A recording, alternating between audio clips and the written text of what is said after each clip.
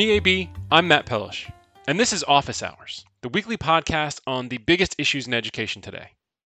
You say something like surfing a tsunami, it sounds a little bit crazy. Then you hear Inside Higher Ed's news editor Paul Fain talk about what his last few months have been like. This week, EAB's Carla Hickman sits down with Paul and talks about what are some of the underreported stories, as well as those that got the most attention during the current pandemic. They're going to share some thoughts about reopening the campus in the fall. They're going to talk about how COVID-19 actually impacts equity and what the economic downturn might mean for colleges and universities. Will we see a bump in enrollment like we did back in 2008 or not? Thanks for listening, and welcome to Office Hours with EAB.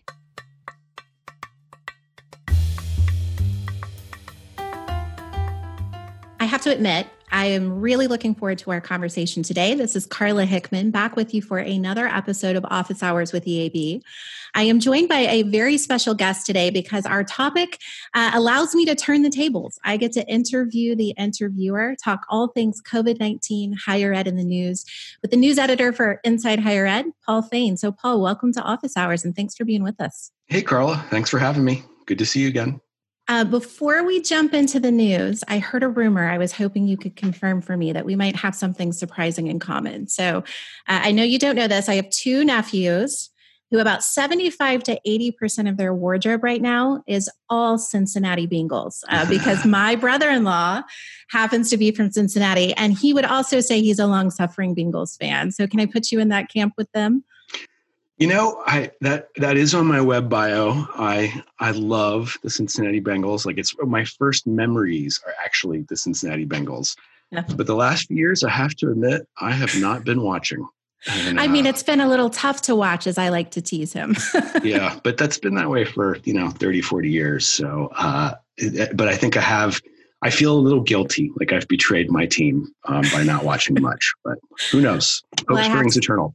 There you go. Well, hopefully we can spring some hope eternal for our higher ed clients too in the midst of some pretty difficult situations unfolding. I actually would love to start with you. I've been thinking from my vantage as a researcher, trying to stay on top of the decisions, the announcements, everything that is changing seemingly at lightning speed with COVID-19.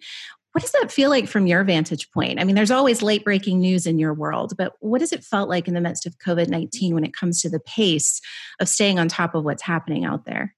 Yeah, that's a good question. It is very different. I mean, without a doubt, even in the early March, this is the biggest story by far that I've covered in my 16, 17 years of covering higher ed. And we saw an initial spike in reader traffic when we were covering, Elizabeth Redd, my colleague, the China situation, the impact on international students. Obviously a tremendous interest from readers in what was going on there and how it would affect them. And early on, reading some of the statements from some of the highly selective research universities, MIT, Washington, Stanford, where they would cite their own health experts, and they have like the world's top experts saying, we're going to have to limit public gatherings. And so, we were actually, I think, helped in the sense that higher ed was quick and in the crucible early on this crisis. So we were able to really expand the types of coverage we do. We've added a lot of new products, including, as you know, a podcast I do called The Key, but really just trying to get as much information as we can out to readers. And in some ways, we're always being a bit of a public information portal at Inside Higher Ed, but more than ever. Yesterday, I think it was yesterday, keeping track of time is a real problem these days. Big challenge.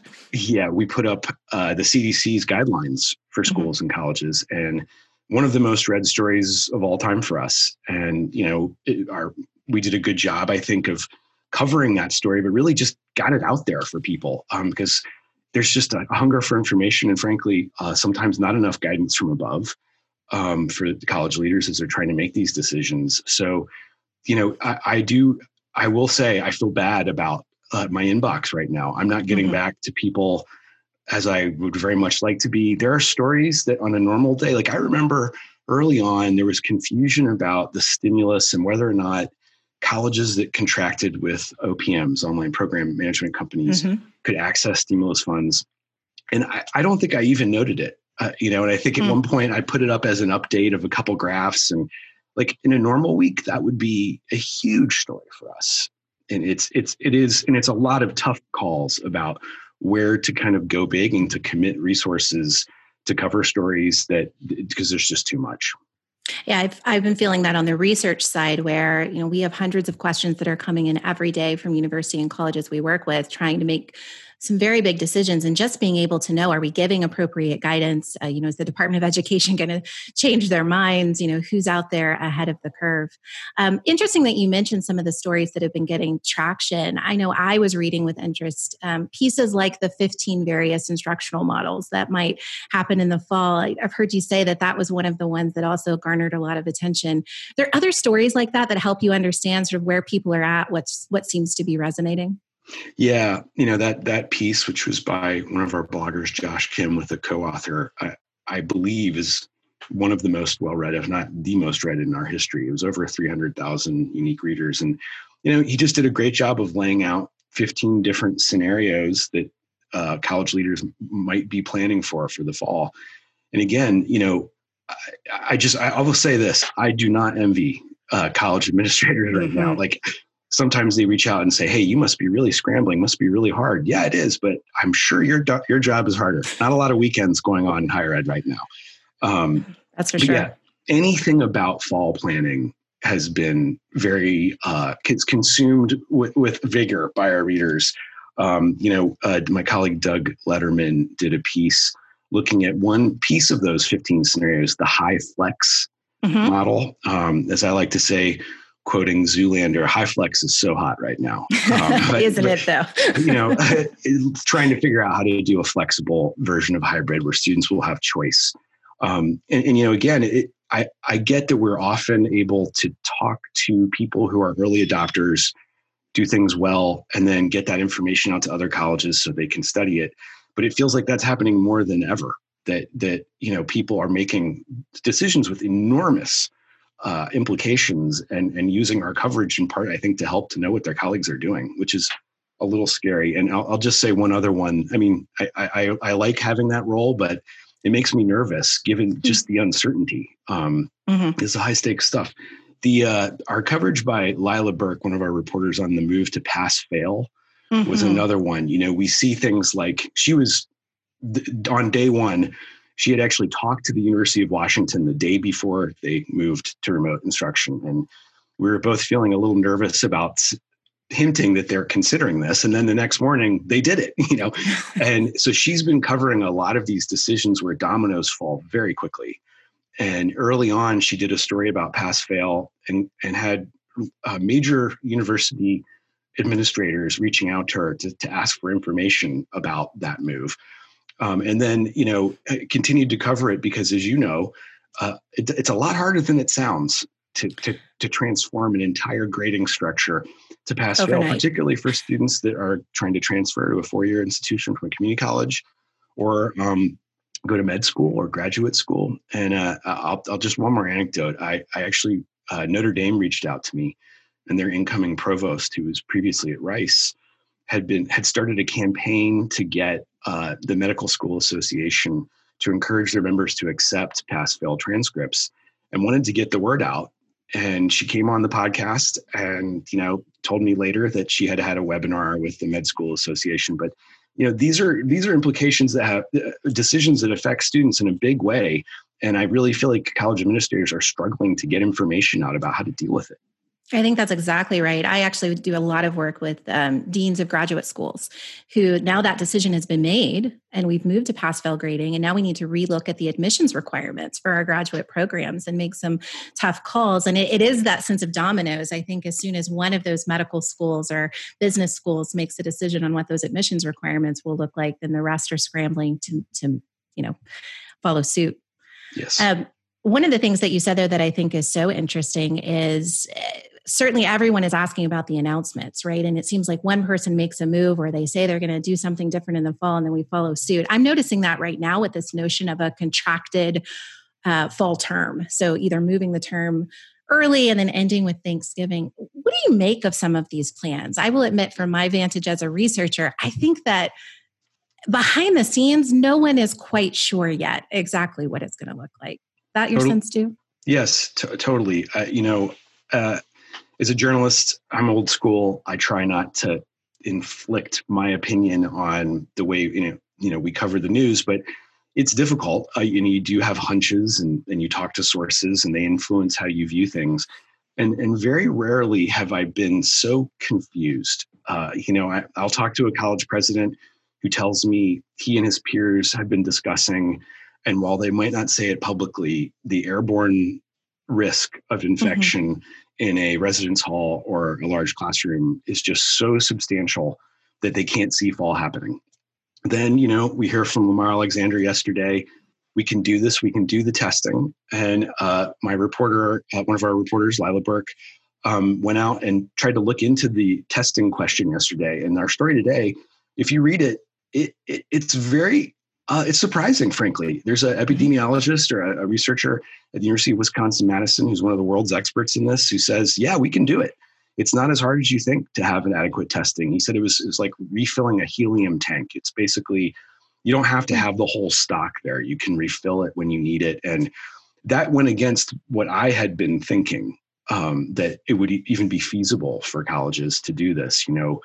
A Dallas Community College District came out pretty early saying, Joe May, the leader there, we can't do this. It's not feasible for 160,000 students. One of the best examples of like night and day is just a few 100 miles or so apart in Indiana. You've got Purdue. That's right. Mitch Daniels, very powerful governor. He's been on all the cable TV news saying we're going to do some version of responsible in-person fall. Michael McRobbie, the president of IU, saying it would be irresponsible to promise a generally in-person fall at this point. How do you square that? Two big research universities in the same state. That's right. Because usually I would say, well, it's about your geography or it's about the size of your student population. We've been running state politics. There you go. And I actually think I'd love to hear a little bit more on the politics side. I think I've shared with you before, I actually live in Tennessee. I grew up here and moved back. So it was interesting to me to listen to Senator Alexander yesterday and think what that HELP committee, where's their head at? And one of the big questions I wonder is how much that this pandemic has almost begun to feel partisan, and it's creating a little bit of a divide here for some of our campuses on what they're going to be able to do, how much they're going to be in alignment with various governors and state and local officials. Absolutely. I mean, this is an editorial comment, but I find it sad as a citizen that literally every decision that we make these days has to be partisan.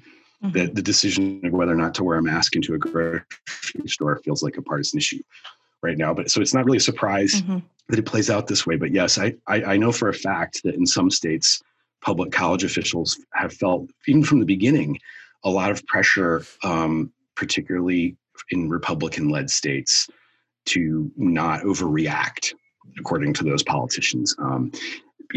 Lamar Alexander, again, this was in a matter of days, a huge amount of respect from Lamar Alexander across all of higher education.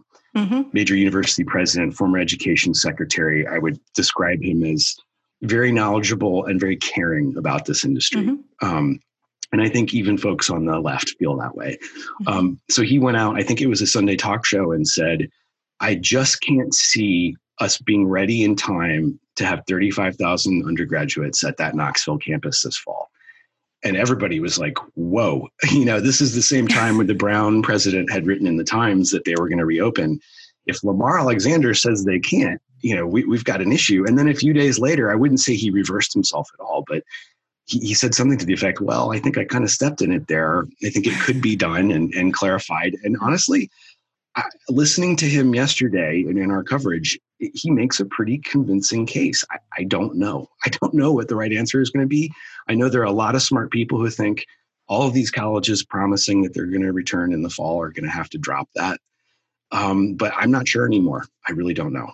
Well, I think it goes to the complexity of the situation and the fact that we are getting new information by the day.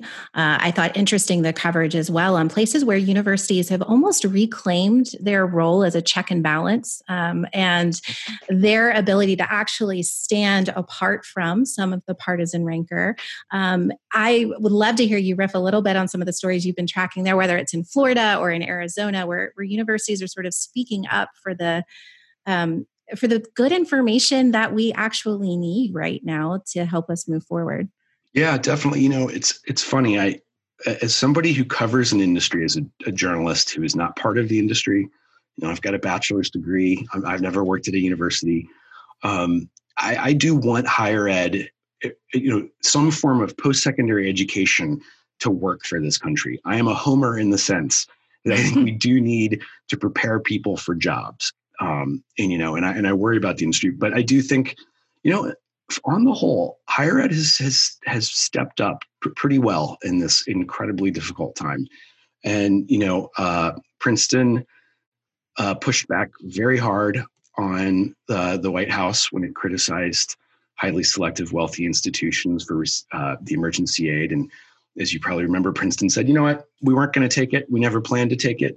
But one of the reasons is because we couldn't use it for undocumented students, which we actually think is against our policy. And if you read the statement, it was strong. And, when you have 20 some billion dollars and you're Princeton and Einstein went there, you can take your lumps with the White House. Exactly. But I've seen it elsewhere too. As you referenced, Arizona State and the University of Arizona were faced a lot of pressure to stop doing COVID modeling. Their research teams there, a health official for the state pulled their access to data and asked them to halt modeling the day that the governor announced that they would reopen. And they said, nope, going to keep doing that. That's our role as universities. And you're seeing that in Florida now with, a researcher who was leading their modeling in the state lost her job and said she was worried about access to data for university folks. And some researchers at several of the universities in the state said the same thing. So it does feel like, to your point, that higher ed is testing its strength in some ways. Another one, probably the best example, the California Community Colleges sued Betsy DeVos and the department over their decision to exclude undocumented students from emergency aid under the CARES Act. Yesterday, the department put out a clarification statement, which I think the consensus is did not clarify. No, might have confused. Yeah. Yeah. And they said, this doesn't have the rule of law or previous guidance, but underlying law says that you can exclude these students. And there's some speculation out there that this may have something to do with that lawsuit from the California community colleges. Yeah, I was certainly reading that with interest. That was on a Thursday, so I don't know what a Friday is going to hold for us when it comes to news at the end before a long weekend. But I do think that ability of higher education to speak for those who may feel voiceless in this system. It's where I wanted to ask you next. I talked to you before about some of the stories that maybe we haven't been hearing yet, and the voices that we've not necessarily heard yet, and especially when it comes to issues of equity, vulnerable student populations, and even faculty voice. How do we get more of that into the dialogue across the summer? Great question. And again, I think it's just we're surfing a tsunami. And when you're trying to determine how billions or trillions of dollars in aid will be used to help state budgets, Colorado this week, unbelievable, a 58% cut to their public colleges, which was largely erased, made it a 5% cut by the governor, Jared Polis, using emergency aid to allocate $450 million. I mean, that is, in a couple of minutes here, we're looking at just enormous change. So I agree with you. I think some of the more kind of human pieces of this have gotten lost, and we're trying to do more of that at Inside Higher Ed. But, one story that I feel like I'm just not seeing much of, we've done a little bit about it. The professorate on the whole is not young. I remember we had written about some data about the aging professorate, the large percentage of folks that are over 50 or 60. If you're in that age group, do you want to be on a college campus this fall? Obviously there has been some coverage of that, but you're at risk. And, I know when Mitch Daniels went on one of the talk shows this week and said, no faculty members compelled to work at Purdue, I think that scared some people. Like, what sort of kind of contractual responsibilities are some universities going to exercise in this? As always, and again, this sounds harsher than it should, but I feel like we continue to expend way too much energy on the whole worrying about the highly selective colleges and, to in no ways minimize, I feel terrible for students who missed out on their last semester. Even Princeton students, I know they're going to be okay in the long run, but that stinks. And, the disruption is terrible for everyone across all of higher ed. But, just looking at, 20+% unemployment in some states, a lot of the community college students have lost their jobs, and the budgets for their institutions, if they return in the fall, aren't looking good. And, there's a lot of debate of whether the vulnerable adult students are going to come back in the fall. And a lot of reasons to think it's hard to predict, but there are some signs that, the FAFSA renewals, as NCAN put out, are down, and particularly among low-income students. I've been very concerned about that. Living in Tennessee with Tennessee Promise and all of the investments the state has made, you can actually drive down the interstate here and see billboards telling you to complete your FAFSA. It's been a really interesting marketing campaign, but even our numbers, they're very proud in the state of Tennessee about their FAFSA numbers. Number one, right? I think. Always, right? And but they're down. And then they're down for adult learners. They're down across the board for people that still have financial aid eligibility. I have also really worried about this notion that folks think there's going to be this counter-cyclical bump, right? Like it's a down economy, the job prospects are bad, we'll go back to school, and sort of discounting the amount of uncertainty and the financial hit that folks are facing. I don't think, this is me editorializing, I don't think it's going to happen quite as quickly. And I think the places they'll typically turn, like community colleges, may really struggle with the investments and support services that are necessary to do so well this fall if they don't get more investment. Yeah, totally good point. We've been writing about a weekly poll that Strata has been doing on education plans and disruption to students in the workforce. And, it's almost like we've become desensitized to the news, and that the unemployment hit is not maybe sinking in. I mean, first of all, it's insane. I mean, none of us have ever lived through seen these numbers. Nothing like that. And it's a different time than the Depression, obviously. Maybe we can bounce back faster. Who knows? I totally agree with you, though. But again, this is like everything we've talked about. I don't know. I mean, there isn't any consensus emerging about the fall for community colleges. I was really surprised, frankly. Moody's put out a report on the community college sector this week that was pretty stable. And one of the reasons that I know a lot of folks have talked about is that, unlike most recessions, you're looking at a time when people want to stay local, where students who might have traveled to go to a residential college may not. So in addition to that usual counter-cyclical people trying to retrain to re-enter the workforce, you may have that factor too. I think that's right. And we have been saying, whether you're thinking about that adult who's looking for their associate's, their bachelor's degree, or just a certificate in a high demand field, or even our master's markets, everything feels more hyper-local now. And then when you add the pandemic on top of that, people's concerns about travel or just being distant from their family, I think that hyperlocal market is going to be really interesting to watch as we head into the new year. Yeah, and another factor, and I'm hearing this from a lot of community college folks, they are forced to be flexible. If they're doing their jobs right, they have thought about a range of options for working adults. They have hybrid and online offerings they've started to roll out before this. So theoretically, they could be better placed. They don't have residential campuses in large numbers. So, I feel like in the other side of it, you have a student population that tends to be much more vulnerable and much less able to thrive in a lot of online environments, or willing to, frankly. I had one community college president tell me that they had surveyed students, and 35% they said they wouldn't come back if it was online in the fall.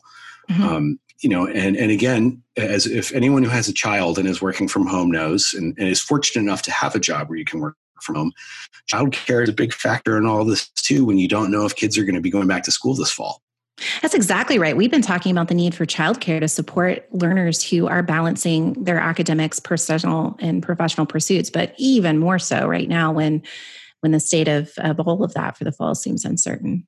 Yeah, Well, we've it's talked hard for me right now. I can't imagine how hard it is for a community college student who has 2 kids and has lost their job. It's incomprehensible. It is. And I think that's why I loved the stories and you touched on faculty members.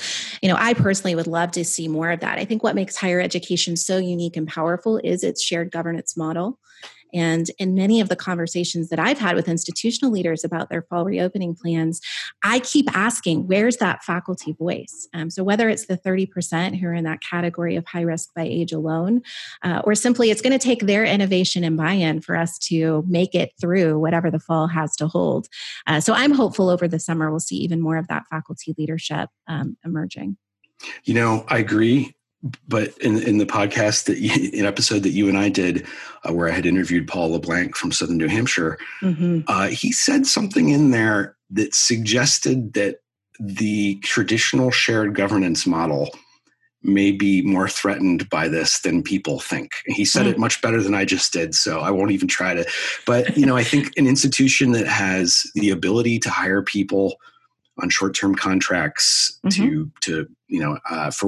bad or for good, amid uncertainty is probably going to be better off right now than those that don't even know if they're going to have students or that revenue this fall. It's a tough situation. It is a tough situation. I feel like we could do an entire conversation about the future of the professoriate as we go forward, and have certainly been getting those questions as well. So that might be a good idea for us later on. On that real fast, I feel like, and I know you know this as well as anyone, it feels like the bottom line is these changes were coming. These tensions were coming with the demographic cliff. Frankly, the kicking of the can of the adjunctification of higher education. But it's here now in a matter of months as opposed to years. That's exactly right. We've said these are trends that have simply accelerated. If you thought you had until 2030, I've always laughed a little at higher ed with their 5-year strategic planning cycles, right? Let's take the cycle out the window. We're going to have to figure out something for 2021, if not the fall of 2020. Absolutely. So the last thing, sort of to wrap things up here today, what are the stories that you're watching right now, or what are you most excited about that we should be watching out for, either upcoming episodes of The Key or other things that we need to put on our radar? Yeah, good question. And it's funny. It's like it's such a day-to-day thing. I mentioned the Strata data that we're going to be doing a lot more with. Partnering with them on writing about that in more depth to kind of get a sense of what are people thinking about, but students, families, employers, about the credentials that will make sense, that will be a relatively safe bet amid the recovery that we haven't started. I think that's going to be the big biggie. And of course, the transformational potential to all of higher education. This week, Amy Klobuchar, who I gather is now a possibility as a vice presidential candidate on the ticket. That's right. She put out a bipartisan bill, which we don't see a lot of these days, to do a $4,000 tax credit for anyone who's lost their job as a result of the pandemic to get retrained. And it's very open. It's, distance education, apprenticeships, pretty much anything you want. Doesn't have to be an accredited provider, I believe. That coupled with, the schools that were doing online well before, I think they're all up. I mean, not all, never say all as a journalist, but I just saw ASU online is up 16.5 compared to last year. I believe SNU is up even more than that, Southern New Hampshire. I talked with Rachel Carlson from Guild last week about an acquisition of theirs. And she said most of their partners are up, if not all. They work with 8 or so online programs at institutions that are online, University of Florida online. So I do wonder about, frankly, in a tectonic shift, who are the winners and losers? What are the modalities and the credentials that will emerge? I think that's right. And I think those that already made the investment, they've got the portfolio, the marketing, the brand reach. And when a student asks, is this a good investment? They have the stories and the outcomes to back it up. I can understand why their inquiries and applicants are looking strong. And I think on the employment side, it'll be really interesting. I'm actually hopeful that we might see a right sizing of some of what I've called the up credentialing, where, it's not enough to just be an RN. You've got to have the BSN and the DNP and all the way up the ladder. So that'll be really interesting to watch this fall and sort of I don't want to say that the degree is dead by any means. I don't believe it. But can we get a bit more creative with some of these shorter format opportunities? Well, I know there's been a lot of frustration with our system's lack of cohesiveness around licensing and credentials. And to your point, New York State, a bunch of other states helped kind of speed the entry to the system of healthcare workers by relaxing some of the requirements. And you do wonder, once some of these decisions are out of the bag, how do you bring them back? Do we want to bring them back? I agree with you. I think credential inflation is going to be an interesting topic going forward. What sort of training or credential do you need to get a job on the back end of this in a transformed economy? And I hope, as much as we hope for more bipartisan support for the kinds of relief funds and legislation that we're going to need in the country, I hope we also see a new conversation. So there's not so much the false dichotomy between education and training, and we get back to students first. What do they need, and how are we all going to need to chip in to get the economy back on its feet? Hear, hear. Well, Paul, thank you so much. We'll look forward to future episodes of The Key and are so grateful to have this conversation with you here today on Office Hours. Thank you, Carla. It was fun.